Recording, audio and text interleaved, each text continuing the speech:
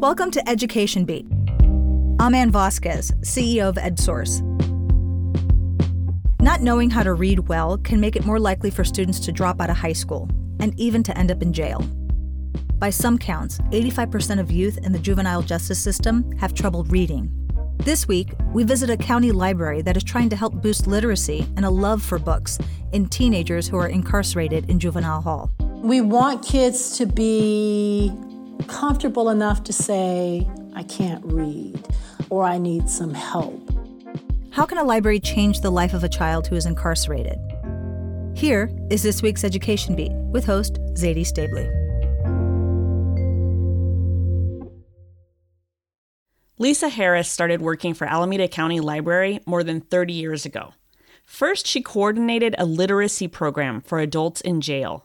It turned out she knew some of the inmates from the neighborhood where she grew up in East Oakland, and where her mother had been a teacher at the neighborhood school. These are people I went to school with, and sometimes not people I went to school with, who, it happened then, it still happens, slide through an educational system that doesn't give any recognition to the fact that they can't read. It is always kind of shocking to be on the other side, right, of the fence at a jail from people that you know. But in many cases, I wasn't necessarily surprised. People slip through the cracks. To Lisa, it was clear that these adults had been failed by the educational system. Today, Lisa manages Alameda County Library services for adults in county jail and for kids 12 to 18 years old, both in the Juvenile Justice Center and in a minimum security camp. And she still sees the same problems, just earlier. Adults who can't read started out as kids who can't read, right? So we typically see kids here anywhere from ages 12 and up, who have completely missed the boat. Some are having sort of big decoding gaps or comprehension gaps, and some start right from the beginning and just do not know the sounds of letters, do not know the way letters form to make words. It's galling and it's shocking, but it still does occur. This is Education Beat, getting to the heart of California schools. I'm Zadie Stabley. This week, helping kids learn to read in juvenile hall.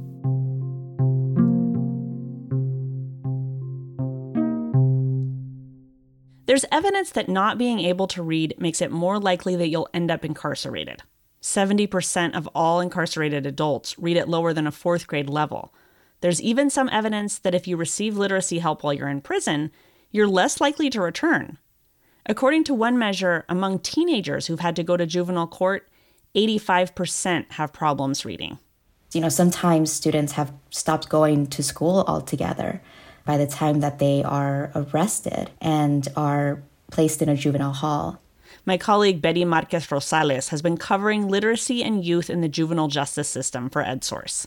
Many have had traumatic home lives that flowed into their academic lives. Some might have learning disabilities that either have been unaddressed or have gone unnoticed.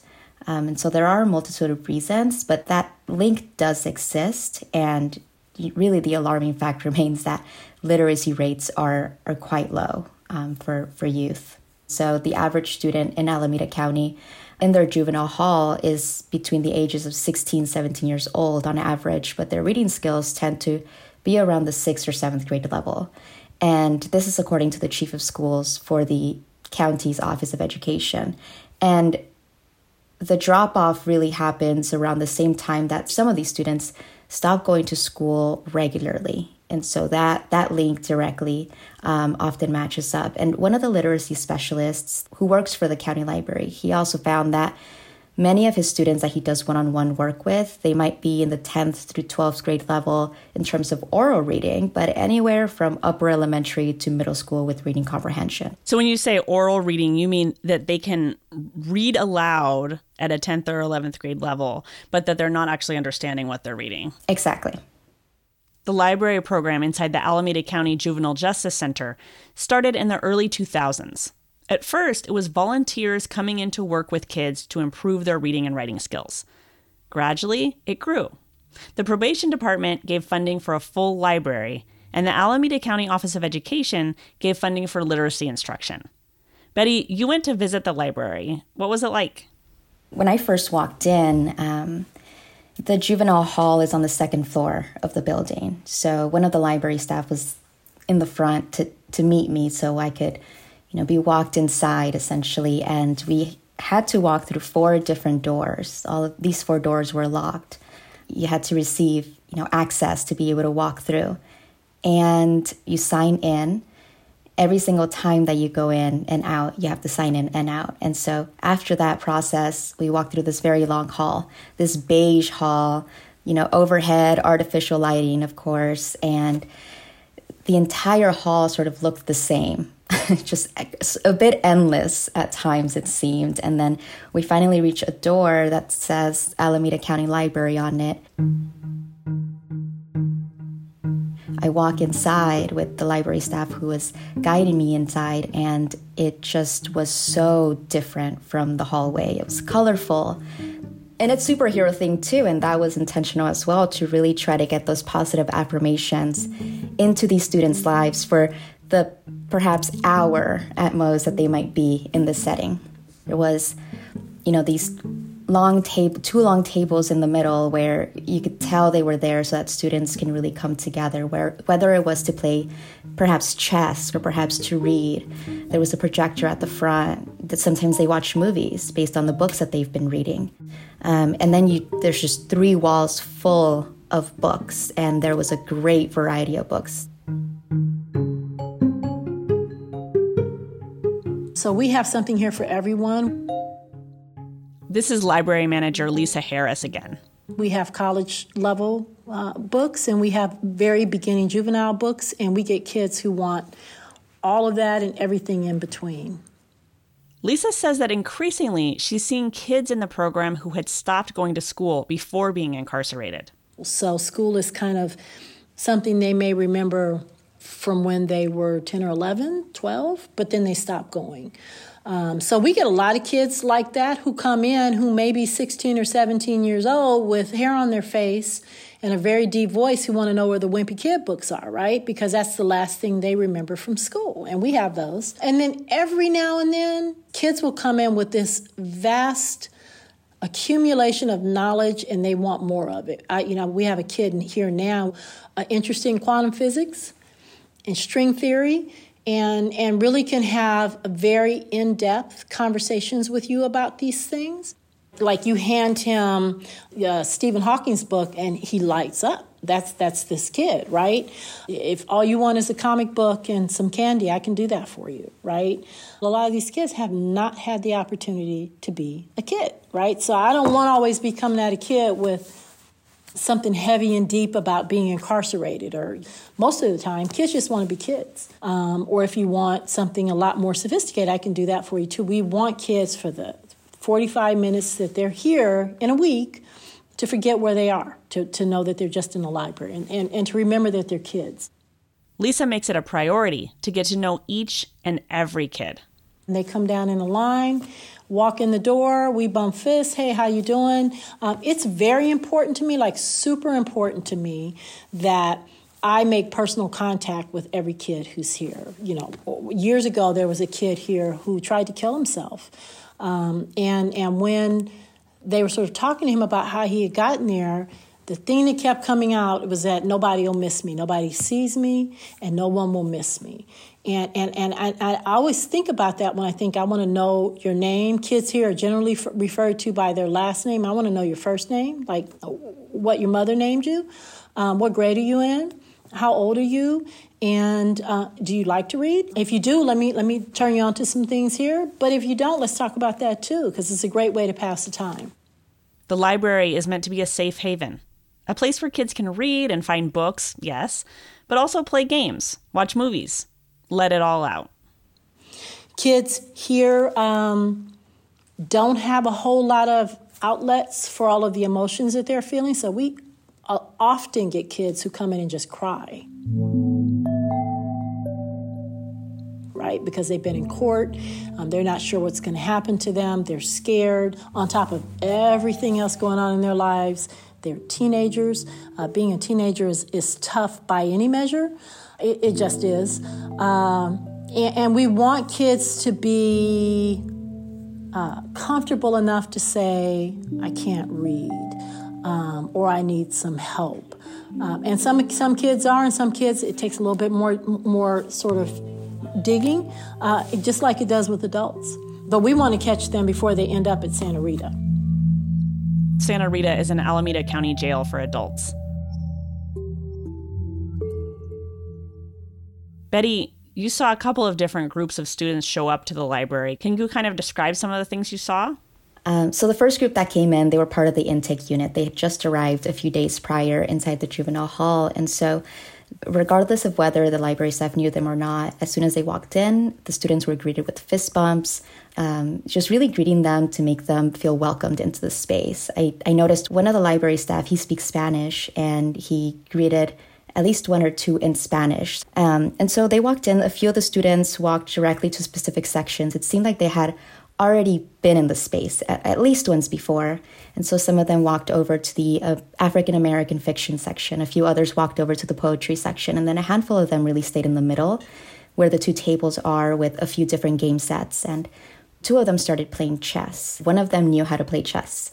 The other one did not know. And at one point, one of the library staff handed him a printed guide for how to play. And that didn't quite seem to help. And so he grew so frustrated that he started cursing and eventually got up from the table very abruptly and walked away. And when Lisa Harris, she noticed this, she walked over to that student and asked, what's going on? And he exclaimed, I don't know how to read. I don't know why I even came here to begin with.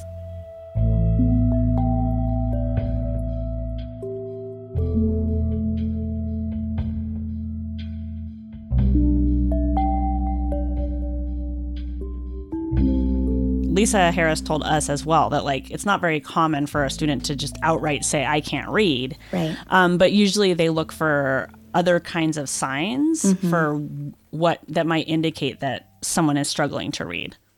Right. Some of those indicators might be that a student just flips through the pages constantly, doesn't really stop to read any of the pages, perhaps gravitates over to books that have larger font, very few words.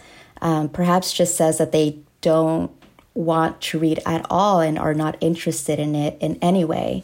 So it might be something as simple as a kid who comes in and doesn't engage at all. They got all this around them and they're not engaging at all. I just want to get out of here.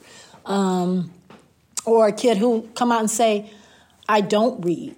Not I can't read, but I'm not with books. I don't do that. That's a red flag right there. And then they get one-on-one support for those who do need it, right? So they do have literacy specialists who are also a part of the library. And so they do one-on-one literacy support. That might include going, to phonics, really trying to learn how to decode a word, how to do reading comprehension, right? Reading a paragraph and trying to then understand what that passage was trying to get across. And so it's a variety of exercises, and it really depends on the student and where they are, but that's the point of those literacy specialists. And they do work sometimes in conjunction with paraeducators who are part of the Alameda County Office of Education. Beyond one-on-one literacy help, Lisa has all different ways she tries to incentivize reading. Snacks, movie nights. Right now, she's using a particularly inventive way to get kids to read. I got a box of socks behind my desk, kind of warm, woolly socks, and I've been asking kids to write book reviews for me about a book that they read, and then we feature it. What was it about?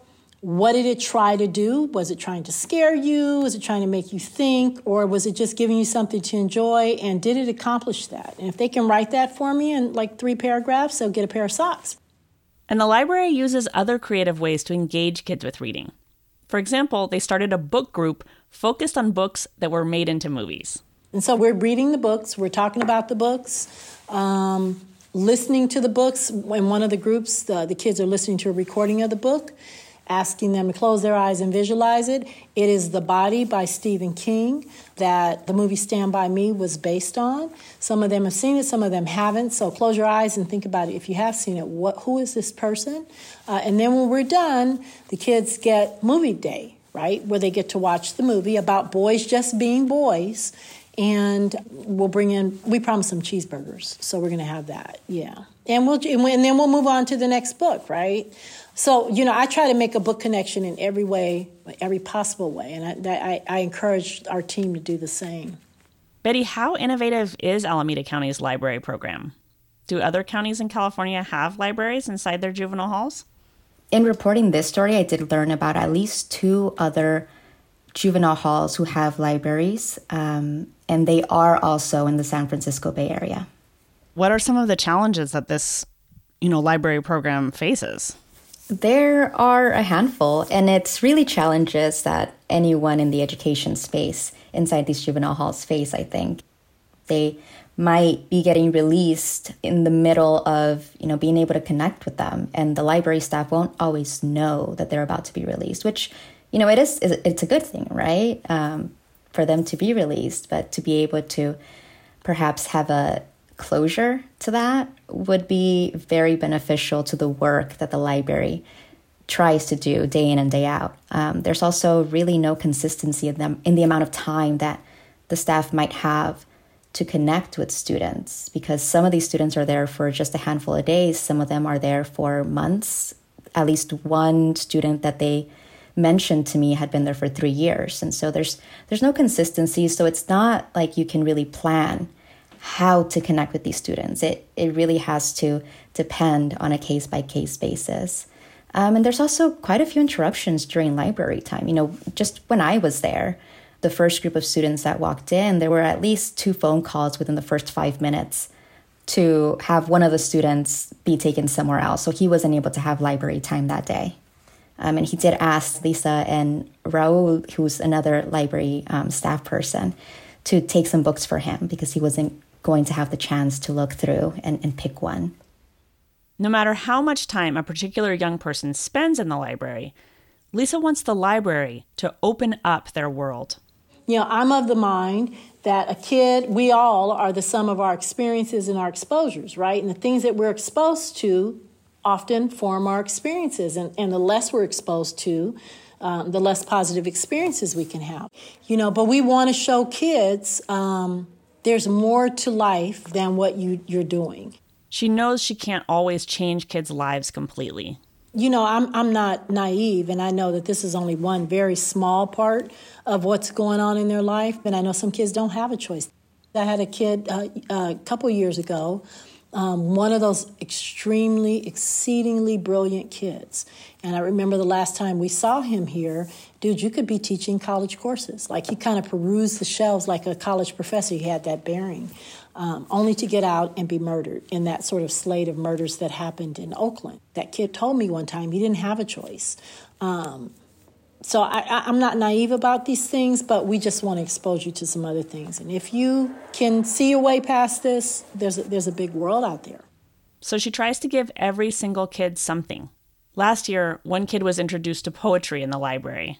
And came in just kind of tangentially, yeah, I might see what's up with it. And then really starting to read it a lot and then starting to write it and discovering he had a real talent for it. So the library staff encouraged him to enter the Alameda County Youth Poet Laureate competition. Lo and behold, he came in second place.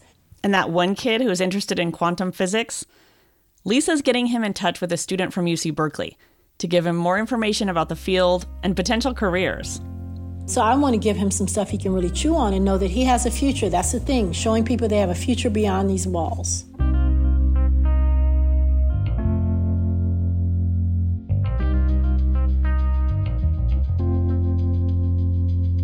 Thank you for listening to this week's episode of Education Beat, Getting to the Heart of California Schools, a production of EdSource. You can find Betty's story at edsource.org. Our producer is Kobe McDonald. Special thanks to our guests Lisa Harris and Betty Marquez Rosales. Our CEO is Ann Vasquez. Our theme music is from Blue Dot Sessions. This episode was brought to you by the California Wellness Foundation. I'm Zadie Stavely. Join me next week and subscribe so you won't miss an episode.